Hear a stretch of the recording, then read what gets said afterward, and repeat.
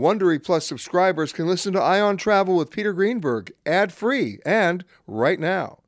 Join Wondery Plus in the Wondery app or on Apple Podcasts. This spring, if you'd rather spend time enjoying your lawn instead of trying to keep it alive, there's good news. True Green is the easiest and most affordable way to get a beautiful lawn. All you have to do is water and mow, and they'll do the rest. Weed control, fertilization, aeration, and even some things you might not even think of. They'll do all of it, while you can do literally anything else. With True Green, you can have your lawn looking as good as a putting green. That's not hyperbole. True Green is the official lawn care treatment provider of the PGA Tour. True Green offers a satisfaction guarantee, and they have a verified best price promise, which guarantees you the lowest price with no compromise on quality. You do you. Let True Green do your lawn care. Visit truegreen.com to get the best lawn at the best price with the best people guaranteed. This episode is brought in part to you by Audible, your go-to destination for thrilling audio entertainment. Whether you're looking for a hair-raising experience to enjoy while you're on the move or eager to dive into sinister and shocking tales, Audible has an exclusive collection of thrillers from best-selling authors that will keep you on the edge of your seat. Like James Patterson's first audio-only thriller, The Coldest Case. Experience stories like never before, where every chilling detail is brought to life by captivating sound design. Plus, as an Audible member, choose one title a month to make yours forever. And now, new members can try Audible free for 30 days. Just visit audible.com/WonderyPod or text WonderyPod to 500-500. That's audible.com/WonderyPod or text WonderyPod to 500-500. This episode of Travel Today with Peter Greenberg is brought to you by Audible.com, a leading provider of spoken audio information and entertainment. Listen to audiobooks whenever and wherever you want. Sign up today at www.audiblepodcast.com/traveltoday to get a free audiobook and 30-day trial. It's time for Peter Greenberg Worldwide with America's #1 travel news journalist.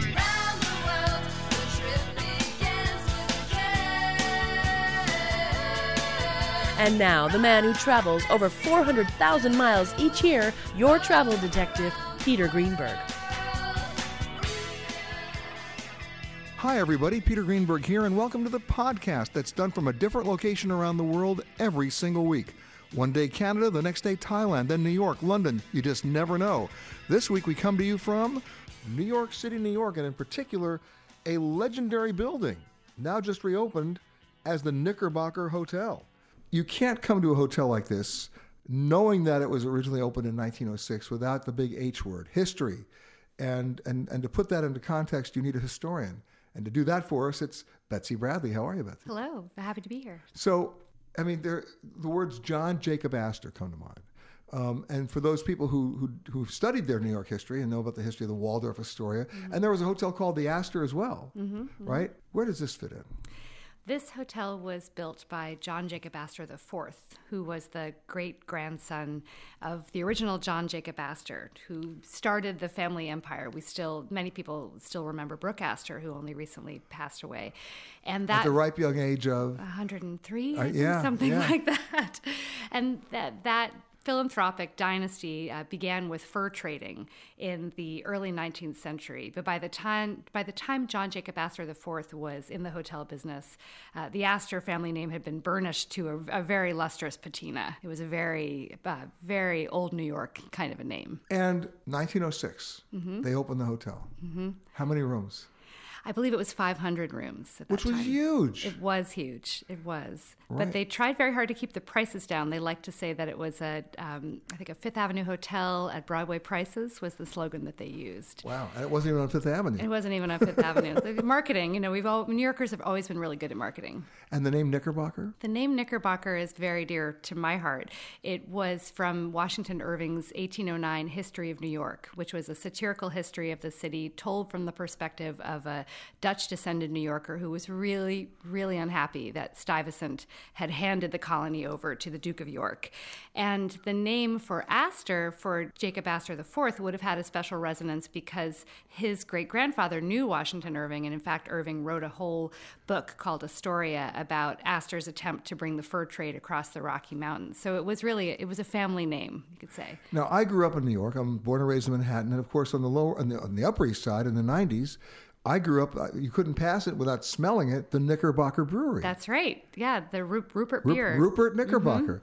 We had two beers in New York in those days, that and Rheingold. Right. Can you still sing the song? I can't sing the song. I can. My beer is Rheingold, the dry beer. Won't you try it whenever you buy beer? Okay, that's it. I like that. I wish there was a Knickerbocker song I could sing. And over the Knickerbocker Brewery was the 3rd Avenue L.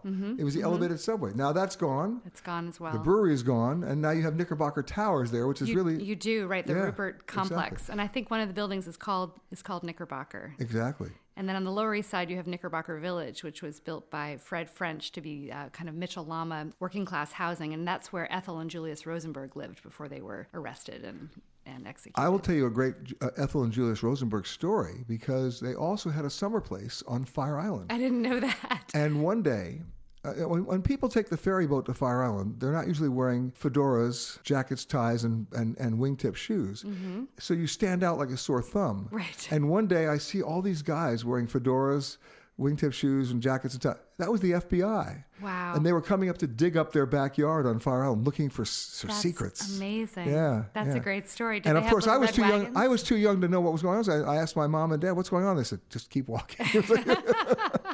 That's fantastic. So let's go back to this Knickerbocker because the name has stayed. Yeah. But it's opened in 1906. Then it closed.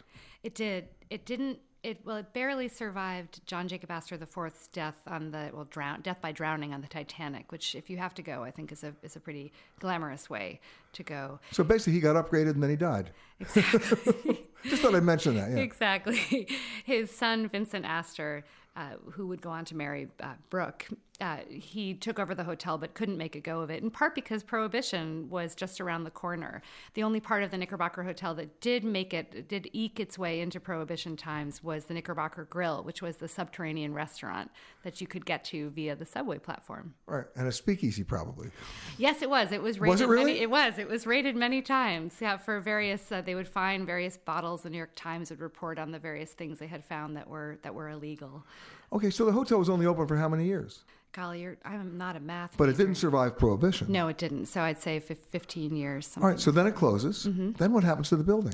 The building becomes the headquarters of Newsweek, and it was massively gutted and transformed. Now I'm going to make you hold that thought for a second because for 7 years I was the West Coast correspondent for Newsweek. So now you got my attention. We'll be back with more from Betsy Bradley, the historian right here in New York, about the Knickerbocker Hotel from the Knickerbocker Hotel when we return right after this. We have clearance, Clarence. Roger. What's our vector, Victor? Howard radio clearance, over. That's Clarence, over. Over. Roger. Huh? 52 minutes after the hour, Peter Greenberg here with you from the Knickerbocker Hotel, where we've been talking with historian Betsy Bradley about the great stories and some of the myths, too, about the Knickerbocker. When we last left off, you said that when it reopened as the headquarters for Newsweek. It did. And the architect was actually an ancestor of Oliver and Adam Platt. So we keep all of these New York dynasties going as much as we possibly can. And Newsweek stayed here how many years? You know, I wish I could tell you that off the top of my head. Because I know that in the 60s they moved to 444 Madison Avenue on 49th and Madison. I was about to say probably about 50 years, but it sounds like more around 40 years. Yeah. And after that, the hotel had several different owners, including various royal Middle Eastern sheikhs. But was it a hotel? No, it was the property, I should say. It was a property, right? But it still looked like a hotel from the outside. And so up until recently, what was it? Not much of anything. It really wasn't. It was purchased when I wrote a book on the concept of Knickerbocker that was published in 2009. At that time, it had just been purchased by the Sheikh of Dubai, I believe. And it was really nothing. It was a sort of a holding pattern, waiting its destiny, which is wonderfully come.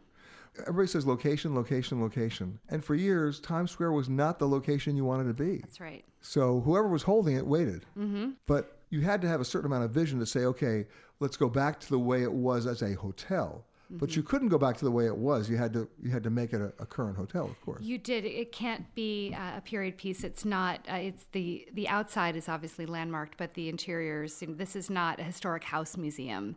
And people have asked me if there are ghosts in the hotel. Of course there are. And you would know if you worked in the Newsweek building, or if you spent some time, you might know better than I. But I think it is a challenge in New York, but in a way that represents New York in a nutshell. This sense of something that looks like it's been here forever, but has really been changing and adapting, as New Yorkers are so good at doing over time.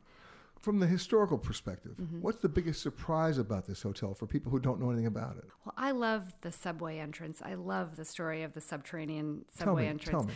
If you are on the shuttle platform, which is probably one of the ugliest, dingiest platforms. Let me explain for those people who don't know New York what the shuttle means.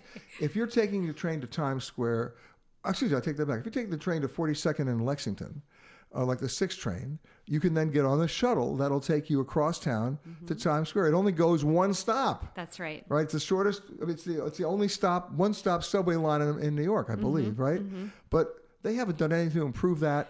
No. Ever. It's dark. It's dingy. That's right. Right. It just goes between Grand Central and Times Square, which I suppose are two very important locations, especially if you're visiting New York from out of town, right, and you don't feel like walking. And if you're looking for dingy, right? If you're looking for the old New York, if you need a little taste of that pre-Giuliani New York, you can find it there.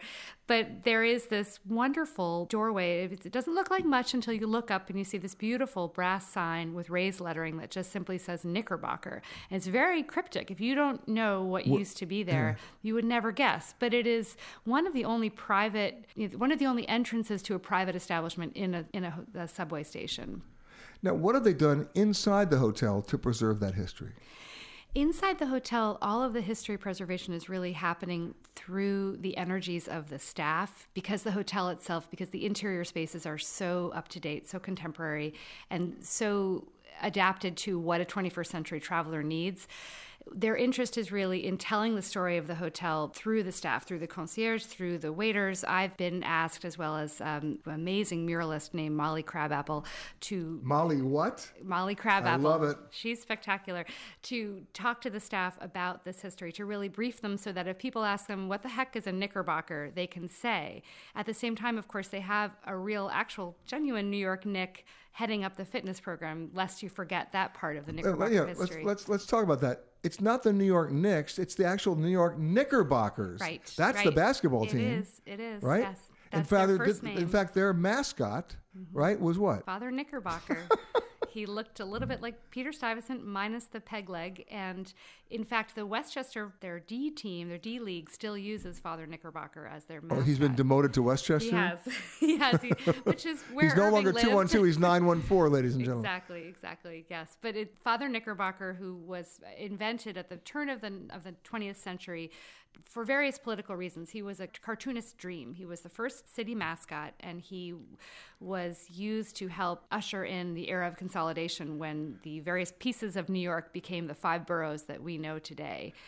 Any attempt to get him back in the hotel? I don't think there is. He's a little bit outdated. He looks like a caricature, so I'm not sure. I'm hoping that they'll... I'll ask another question. Is there an Astor Suite? That's a good question. I'm not sure I know the answer. I believe there is a Caruso Suite, because Caruso was the most famous resident of the hotel. Much like Eloise, he lived at the Knickerbocker. She lived at the Plaza. And in fact, his daughter was born here. Really? Yes, and he serenaded Times Square from his balcony.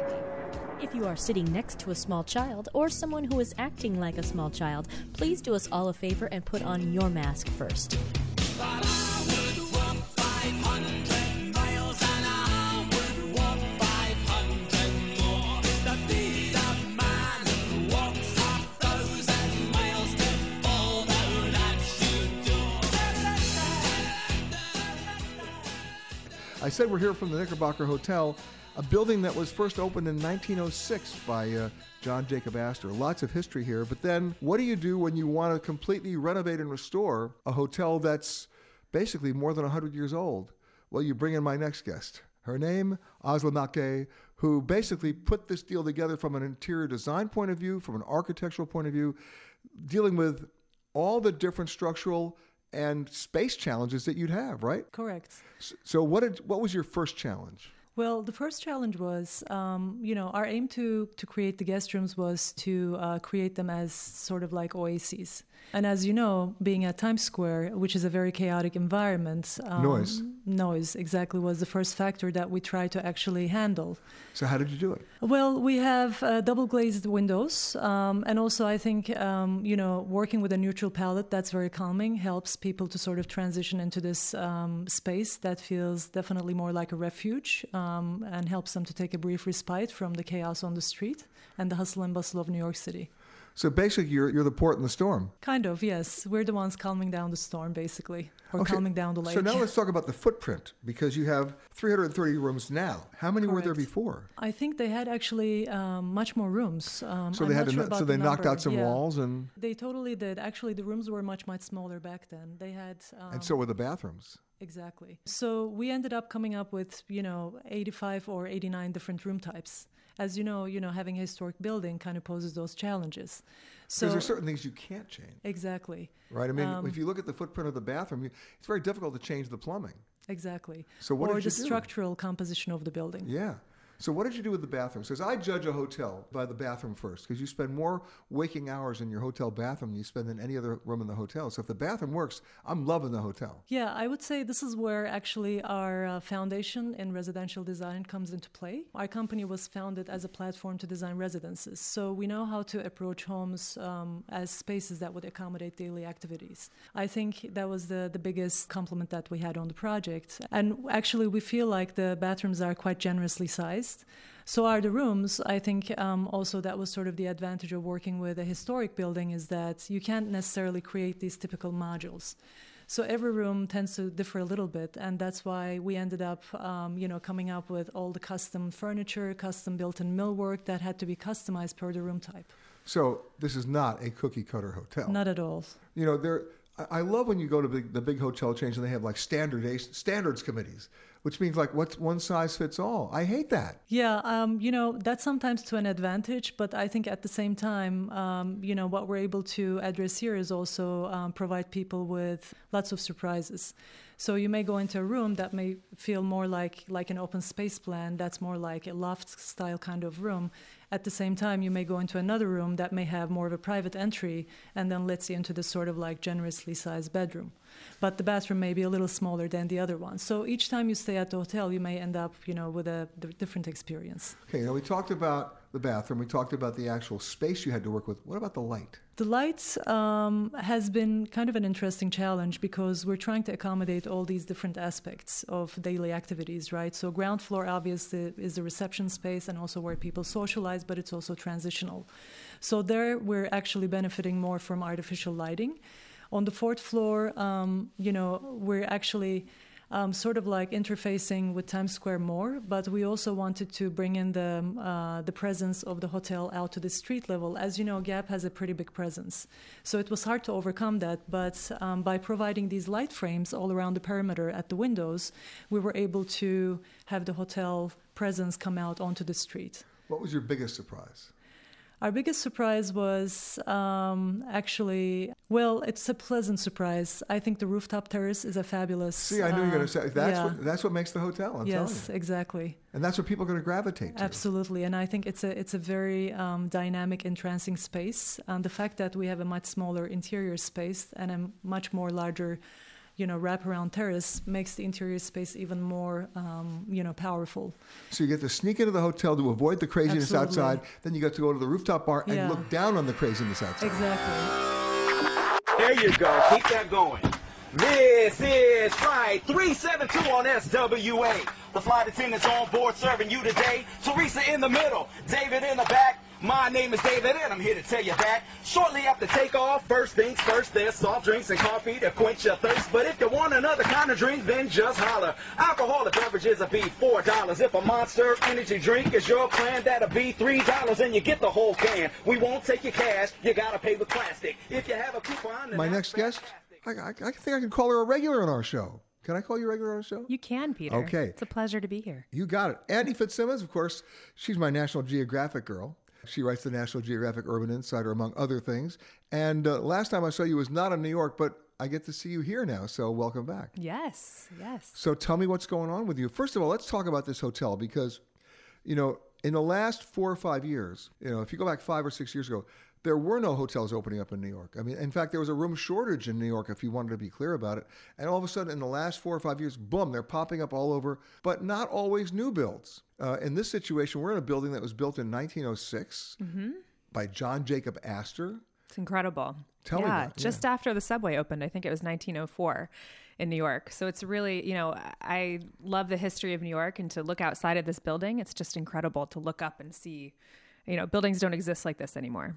And yet, when it was first opened, it was only really open for what, 15 years, and then Prohibition and everything else kicked in. And the war. Yeah. So now, what turned this around? I think it's a combination of factors, but New York continues to be just this place that people dream about, obsess about, want to get to all over the world. Whenever I go anywhere and I say I'm from New York, people have an opinion. And so I think people want to come to the crossroads of the world, Times Square, and see what it's all about. And yet, again, 10 or 15 years ago, you couldn't pay me to come to Times Square, and now it's had a complete turnaround. Well, it has. And even as a New Yorker, you don't necessarily want to spend a lot of time here, but it's still exciting. There's the shows, there's these great restaurants here now, in this hotel that's opened. It's a great place to hang out. And let's talk about something else that's happened in recent years at a number of hotels that got smart about it. That's called the rooftop bar. If you take a look at New York, there are probably maybe 3 other hotels that have great rooftop bars, right? In places you wouldn't expect, like the Surrey up on the Upper East Side. Great rooftop. Or the Peninsula, of course. Classic. There's another one. There's a hidden one on. It's on. Which one is it? The James. Yes. Yes. There's one. There's Soho. one down in Soho, and now this one. Yeah, and it's New York, of course, has 10 to 20 perfect days a year, and when those perfect days come, you want to be outside and you want to be on that rooftop. I'll be on a rooftop bar when it's not a perfect day because it's true. Yeah. I can't understand. Okay, let's face it. In February and March in New York, it's cold, and this year it's been particularly cold. It has been. But you know what? With the right amount of heat lamps out there, I'll be up there if they'll let me up. Yeah, because the air is crisp and clean, and you get the best views. Right? Yeah, it's really nice. I mean, there's nothing like being outside in New York and feeling the city's energy. I get giddy when I think about it. Can I watch? Yeah, you can. You can, Peter. Giddy, giddy, giddy. Okay, thanks. But now let's get serious. Okay. You have hotels that are opening up, but at the same time, there's Airbnb, and all the disruptors are out there. And they call it, what I think is pretty funny, is people, they call it the shared economy. There's nothing shared about it. It's just a different form of distribution. It's a different form of access. Yeah. Yeah. And, there's a lot happening with the, what we've heard is the cooperative economy. If you've have you heard of this company called 11 James, where you can rent watches? No. So you can rent apartments, you can rent, people's cars, you can rent all sorts of things. And now you can rent watches, right? And sort of luxury watches for a month or two and see what, So basically what you're allowing to do is you're allowing to test drive your watch. Exactly. But you don't have to commit. You don't have to invest. And that's what it's all about in travel and fashion and all these industries. Where does it stop, though? Where does it stop? Yeah, because, for example, there were the kids at MIT who were at the Logan Airport once in Boston. They looked out there and they saw 7,000 cars parked in the parking lot, personal cars of individuals who had gotten off and got on planes to fly. And look, they're all sitting there. Let's take the Airbnb concept and apply it to cars. Of course, the rental car companies hated that. Right. But the point is, not everybody wants to have their apartment being lent out or rented out. Not everybody wants to have their car. But if you're driving a 1996 Taurus, you know what? Take it out of the lot. Yeah. Crash it into a wall. Yes. I don't care. I mean, well, but you know what I'm saying. I mean, the point is there's a market for that now. Well, and it's still, have you ever had a great car rental experience where you just left and thought, that was so wonderful? I'd have to think. Yeah. I'd really have to think. Every once in a while, but it would have to be every once in a millennium, I think. Yeah. No, and it's a lot easier to use these share programs sometimes. They're innovative and they make it easier. Well, you know what Avis did last year, which is a very smart defensive move? They went and bought Zipcar. Yeah. Now, if Avis is buying Zipcar, that tells you everything you need to know about the future of the rental car business because they're protecting, they're circling the wagons, if you will. Yeah. Well, and there's things like, of course, Uber and Lyft. But in Uber now, you can personalize your music when you get in. So all these personalization things that are happening. How long is that drive going to be? Wait a second. Well, in New York, from the Upper West Side to Brooklyn could be a very long time. I love it. So you might as well be listening to your own Spotify account. Well, what's happening with Uber, especially in big cities like New York, is it's diluting the actual financial base of cab companies. It is. Because the other day I was in the Lower East Side at 5 o'clock in the afternoon. I needed to get a cab, which of course was hopeless. And it was a friend of mine from CBS said, "Oh, I'll Uber one." I said, "You'll get an Uber, great." You know who pulled up? A yellow cab. He was like moonlighting from his own cab company, so the meter wasn't on. Wow. Right? He was getting the revenue. So the actual cost of a medallion for a New York City cab has gone from $1.2 million down to $750,000 because where's the upside if you can't control distribution if you own the cab company? Right. You can't even control your own drivers. If I'm a limousine company owner, the only reason why, Annie, you would want to drive for me, other than my sparkling personality, is because I control distribution. I give you the clients. But with Uber, you don't need me. You get the clients on your own. So what does that do to the distribution system of rental car companies? What does that do to the distribution of limousine companies? Right? It's changing it radically. It is, but it's all about what the consumer wants and needs. It's travel startups in particular, there's vitamins and there's painkillers. There's so many startups that are vitamins. You don't really need them, but Uber was a painkiller, I like the way you describe that. Yeah. Vitamins and painkillers. Vitamins and painkillers. But wait a second, then there are the heavy sedatives. What? Sorry? The heavy sedatives. Yeah. Those are good too. Spoken from Annie Fitzsimmons, who's actually quite awake and alive right now. What's the biggest change right now in this economy that you're talking about, other than the watch guys? The watch guys, which I love. I just think it's people are valuing access over ownership. It's not, people don't need to have, own that $5 to $7 million house anymore when they can rent it for a week, and people don't want to commit to a certain place anymore. They want everything. We want everything now. And this is giving us a chance to do that. When you talk about access over ownership, the car companies have to listen to this, because when I was a kid, I was a teenager, like most teenagers, all I wanted was a car, right? Now, that's not necessarily the case with kids who are 16, 17, and 18. No, and you have to pay for the upkeep, and you have to get the oil changed, and who wants to do that? That's where Zipcar comes in. If you need one, then you need it for when you need it, and that's it. That's it. Wow. For your IKEA trips. So if you go back and look, 15 years ago, Ford Motor Company used to boast that the largest selling car in America was the Ford Taurus. You know why? Because those are the fleet cars that were owned and ordered by the rental car companies. So they made you think that everybody was out buying a Taurus. No, it was Hertz and Avis and National, right? Right. Now, what's the largest selling car in America? I can't tell you, because I have no idea. And the numbers have to be coming down because people aren't doing it. Exactly. And more people are moving to cities, and you don't need them. And yeah, it's a whole, domino effect. You don't have a car, do you? I do not have a car. See? Do you I want have a car? subway pass. You have a Metro card. Yes, I do. Yes, I do. But you don't want a car. No, I don't need one. But if you were driving in the country, you might. Yes. But then you'd rent it. Then I rent it. I mean, rental prices in New York are ridiculous, though. In the summer, it can be $250 a day. Hello and welcome to Alaska Flight 438. We'd like to tell you now about some important safety features of this aircraft. The most important safety feature we have aboard this plane is the flight attendants. Please look at one now. But I would walk 500 miles and I would walk 500 more to be the man who walks 1,000 miles to follow that should do. Our next guest, a regular on the show, and of course a regular contributor on our television show on public television, the travel detective, the editor-in-chief of Travel Weekly, with 15 other titles I'm not going to mention, Arnie Weissman. Hello, Arnie. Hi, Peter. How are you? Here we are in New York, which about 2 years ago had a shortage of rooms, and now a number of hotels have come online, including the Knickerbocker, with 330 completely renovated, restored rooms, and they've done a great job.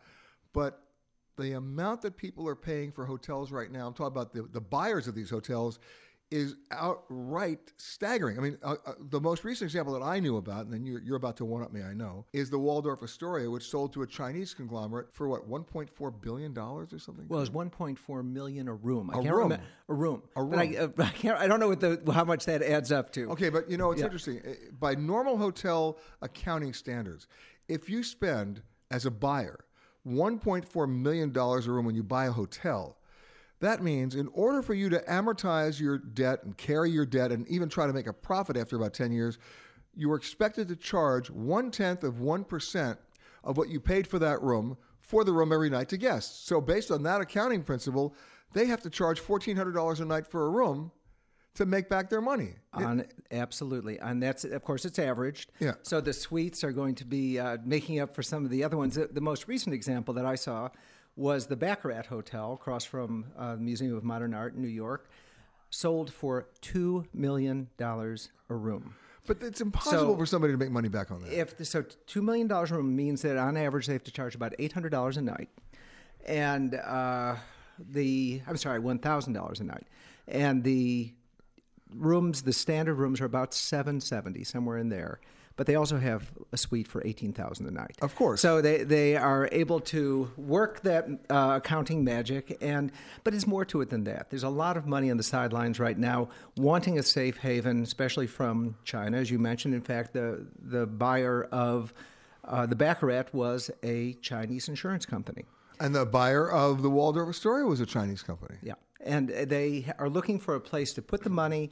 The U.S. is seen as a safe haven, and real estate is seen as a great bet. So you can expect, I think, in the luxury section in particular, to see this going on. And not only that, if you have enough money to buy the Waldorf Astoria and take that so-called gamble, you stand reasonably well assured that someone will always want to buy the Waldorf Astoria. Yes, right, exactly. And what's interesting is with that purchase, they purchased it from Hilton. Hilton still manages it for 100 years. They signed a 100-year management contract, so Hilton's doing okay. Well, neither you nor I will be around to figure out if that's enforceable. Right. But that's amazing. I mean, what does that do to the actual room rates across the board? Because there's a rising tide there. Right. It's for example, if you sell the L.A. Clippers for an outrageous sum, which they did, right, to Ballmer, right? Right. That means the value of all the other NBA teams has to go up in the process. The economics, though, are different because the hotels are so regionally driven with supply and demand that if you're going to buy a hotel in New York, you're going to be able to pay a lot more per room than you are if you're going to buy one in Omaha. And the way that the risk that all of these companies are taking is in New York also it's a real estate place, so they have some protection there. You've got a brand Waldorf Astoria, you've got protection there. But as we have seen, when there's a recession, when there's a crash of the luxury market, boy, does it fall, and does it fall hard. So it's not risk-free. No, it's not. But I want to see if they're going to be able to fill all those rooms at $900 a night. Yeah, it depends. I think New York is the safest bet of all. And it's unusual when a high-end luxury hotel comes on the market. It's going to get a premium. There are a lot of brands that aren't in New York that look at themselves as luxury, and they are looking for every opportunity. And you remember Jumeirah, which is a Dubai-based hotel luxury company. They bought the Essex House, and it didn't work. And you know why? It basically wasn't as luxury. It didn't fit the brand. It was not quite up to the Jumeirah standards. Part of it. Part of the reason, certainly. Interesting. And they sold it. Yes, back to J.W. Marriott, which is actually, I think, a good match for the brand with that property. Wow. Now, there's another way to look at this in terms of what it's going to cost our listeners to stay at some of these hotels, not just in New York, but around the world. I'm one of those people who looks at where the dollar is stronger these days.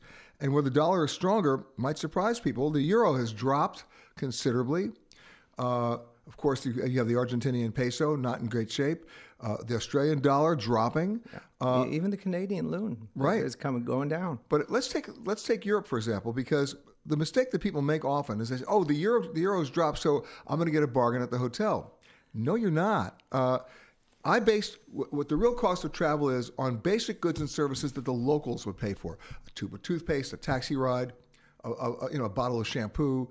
Those things, you can gauge what a tube of toothpaste costs in Caracas to realize that the standard of living there is so, not the standard, but the cost of living there is so low, it makes sense to stay there, even if you're paying higher for a hotel room. But my experience, Arnie, you tell me if it's yours, is that when you have a drop in currency valuation like you've seen in Europe, the hotels will adjust for their foreign guests to about the same rate you were paying before. Yeah, and a lot of that is actually driven by tour operators and the convention and meetings business. So they require, in order for the hotel room prices to go up, they need what they call compression, which is they need to fill up a lot of those rooms that they have through either a convention or a meeting or a contract with a tour operator. But what you're seeing is something really interesting in terms of the value of the European vacation. You would think with all of these, with the strength of the dollar, that you might get a break, but almost all of it is going to be erased in the airfare. The airfares are not showing any weakness, and the price of oil is in U.S. dollars. So it's not even though the It's price not a of buyer's oil market for us. No, and the price of oil is dropping, but the airlines are stuck in the old hedging, and you're not seeing the prices drop. Now, here we are doing this show from a newly opened hotel. The Knickerbocker has great history, 330 rooms. This is the time for them to open because the demand is there. Yeah. The U.S. economy, from everything that I've heard in terms of economists speaking, is in actually very good shape. I think what you're going to see is the unemployment, of course, has been going down, and it's now at a point where I think everybody feels comfortable, and you're going to start seeing wages increase.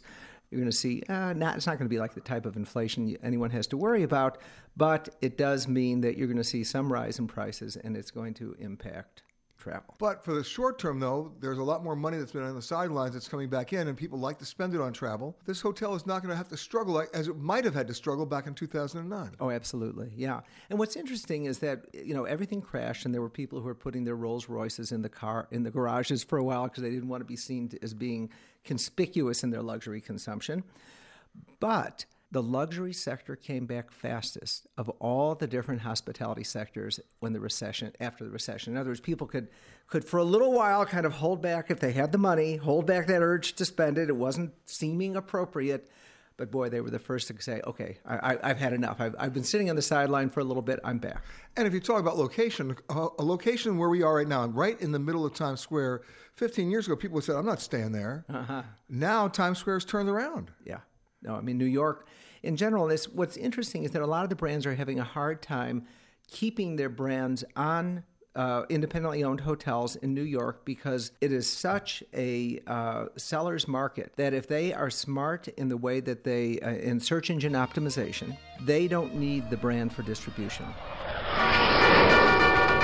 Riding along in my automobile, my baby beside me at the wheel, cruising and playing the radio with no particular place to go.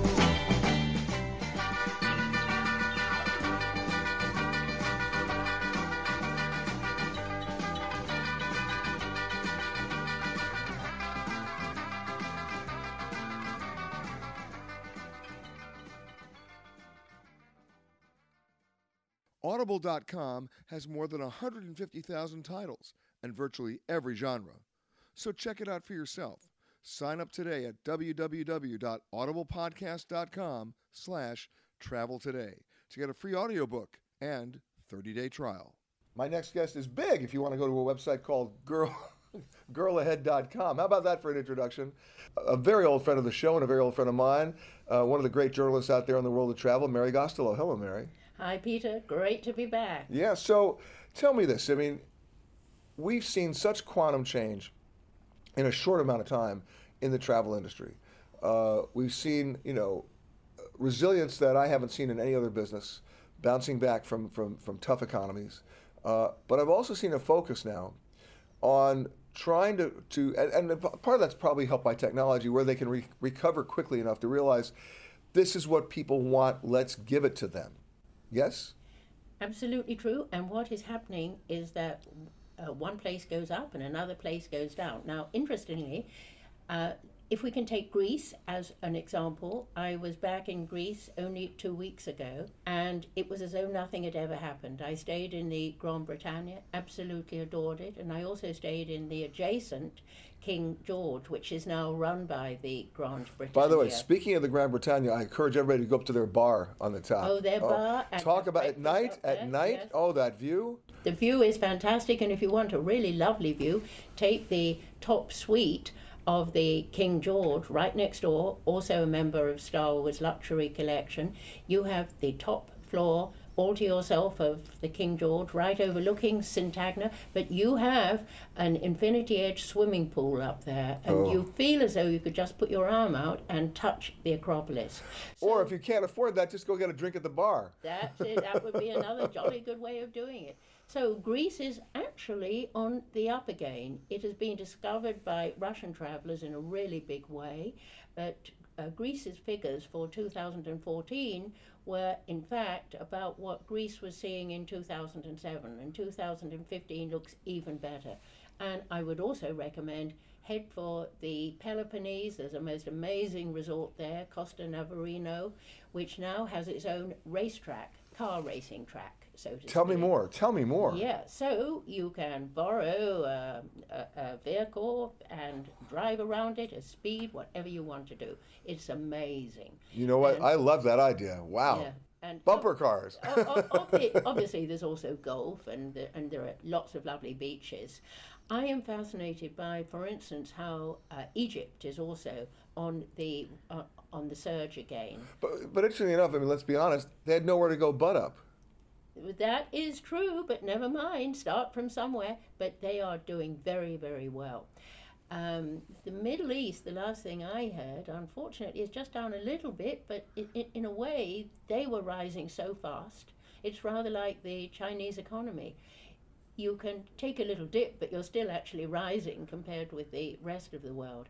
And you know, Peter, I think in today's world, everybody knows what's going on. And one thing, one little bit of news can deter people from going to a place. Well, the fear factor can never be ignored, especially among American travelers who are so scared about everything. You know, in the last, I'll take this back. In the last year and a half, I can't think of a time that I wasn't heading for the airport to go somewhere, didn't matter where my friends who I think are reasonably intelligent and well-read and somewhat global in their perspective didn't always say to me, be careful, or are you nuts? No, I'm not nuts. My answer to that is people are actually nuts getting in the car to go around the corner to a grocery store, because you never know when somebody might come round to the corner in the opposite direction straight into you. Every day one is nuts, and people who travel and enjoy traveling, and I'm traveling, as you know, Peter, about 300 days a year, almost as much as you. I am considered just totally crazy by everybody. Why do I want to go through airport security? And by the way, the worst airport security I have on a regular basis is unfortunately my home airport, London Heathrow. I could not agree more. Oh, good. I give myself an additional 30 minutes, not just to stand in line, but to get through the security once I start, because my bags are always taken out. You know, every time, and I can't help it. And what I don't understand is, if I'm changing planes in London, I've already cleared security somewhere else. Why do I have to do it again? And you know what that means? I know what it means. It means that the British authorities are saying they don't trust the security anywhere else, and they don't want anything to happen on their watch. I don't think it's the security authorities. I think it's the employees, the team leaders. They seem to be employing, to me, very unsociable people who are getting their own back on society. It doesn't happen anywhere else. However, okay, so we put ourselves into a metal tube. At least we have windows at the moment. I dread the thought of flying in planes that deliberately have no windows. And that's coming, by the way. That's coming. They're talking about it to save valuable money and also save weight. But one's crazy because one travels. You know, very English to say one. I shall say I. I travel because I love it, and I'm passionate about what I'm going to find at the other end. For instance, I don't know when you were asked in Lebanon, but I'm hearing great things about it again. Me too. And it's always been a place with masses of history, and it is not only surviving, but this great resilience comes up through the whole travel experience. Where are the wagons? The wagon is too slow. Can't you ride? It's not that he can't ride. How is it you put it home? They're dangerous at both ends and crafty in the middle. Why would I want anything with a mind of its own, bobbing about between my legs?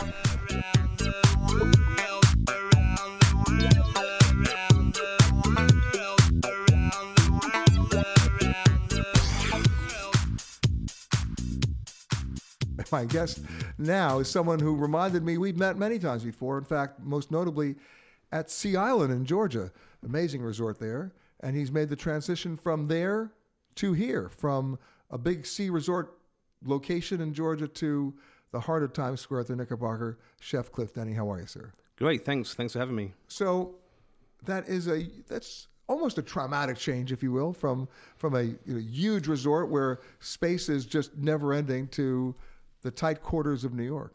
Yeah, after leaving Sea Island, it was a massive kitchen. We had like 10,000 square feet of a kitchen there, and many kitchens But I left there and went to the Caribbean, which had a massive, great kitchen down there as well. But it's a bit of a transition there to move into. Right.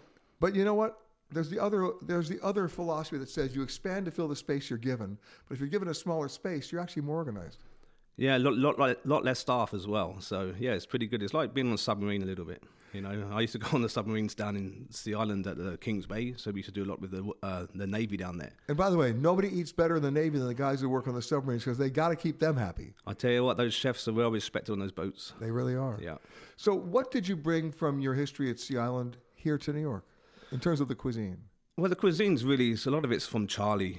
From Charlie Palmer. Charlie's vision is, very progressive American. So, he's sort of set the boundaries and what we're doing. And we're growing into a lot of little things which we're changing up. I have like a little Scotch egg here, a little bit of my sort of food, not so much. But, it's, we're doing, Charlie's healthy cuisine approach to the style of food here. All right, so let's define healthy.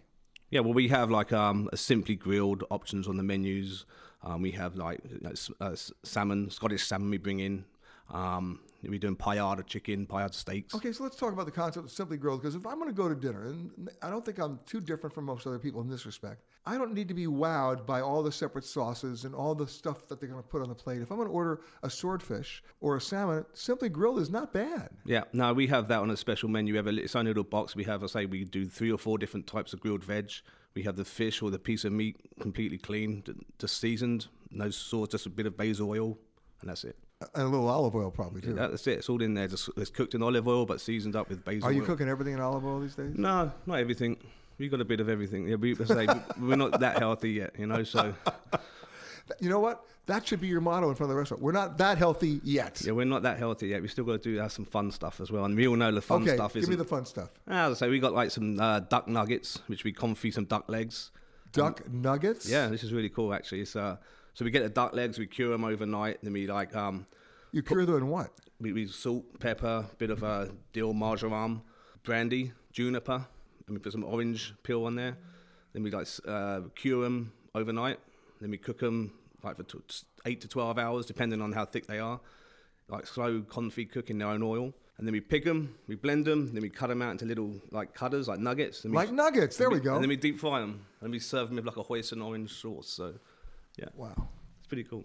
And then we get the skin, we get a rendered skin, and we deep fry that, so you get crunchy, like crackling on top of it. So basically what you're saying is you're not that healthy yet. That's the one. But we have our healthy options, What's the one thing on your menu that would be a big surprise to me?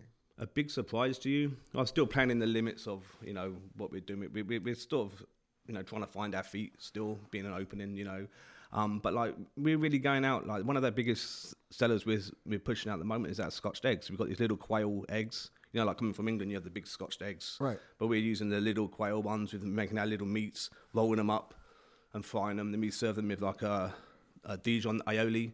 That sounds really good. With some pancetta, like some rendered pancetta. Then we finish it off with some popcorn shoots. So it works out really well. It's not healthy though. See, I love the way you described it as we do this, we do this, we do this, we do this, we do this, and then we deep fry them. You got to deep fry it. So I have to ask the obvious question: how are the French fries? French fries are good. We use the same French fries that they use at Oriole, and everyone raves about the French fries at Oriole. So they're across the street. That's our truffle fries? No. Just Parmesan fries? Nope. Just regular. That's all been done. Everyone does that. So you're just doing the regulars? We're just doing regular. Okay. Regular fries. We do like popcorns. We do vinegar popcorn at the bar, like a popcorn snack. Really? Yeah. And of course, you know what that means if you do vinegar popcorn at the bar. I drink more. That's exactly what you mean. I know exactly what you're doing. That's what you got to do. You're such a sneak. Make them thirsty. Have some more popcorn. That's the spirit. Let me guess, is the popcorn on the house? Yeah. Of course it is. Of course it is. Of course. It's a bar snack. That's free. We give that to you.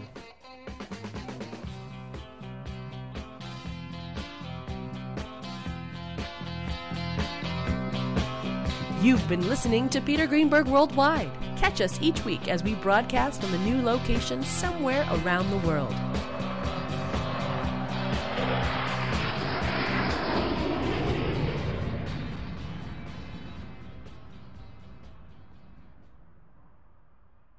If you like Ion Travel with Peter Greenberg, you can listen early and ad-free right now by joining Wondery Plus in the Wondery app or on Apple Podcasts.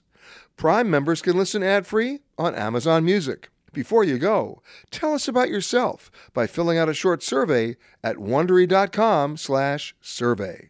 Get one of the most successful broadcasts in television history on your schedule with the 60 Minutes Podcast. Hard-hitting investigative reports, news, and culture maker interviews, and in-depth profiles are waiting for you in every episode. Listen to 60 Minutes ad-free on Wondery Plus. Survivor 46 is here, and so is On Fire, the only official Survivor podcast, and we have a twist this season. The winner of Survivor 45, Dee Valladares, will be joining us every week. We're going behind the scenes of the biggest moments, the how and the why things happen, and the strategy and analysis you can only get from someone like me, a Survivor winner. Listen to On Fire, the official Survivor podcast, wherever you get your podcasts.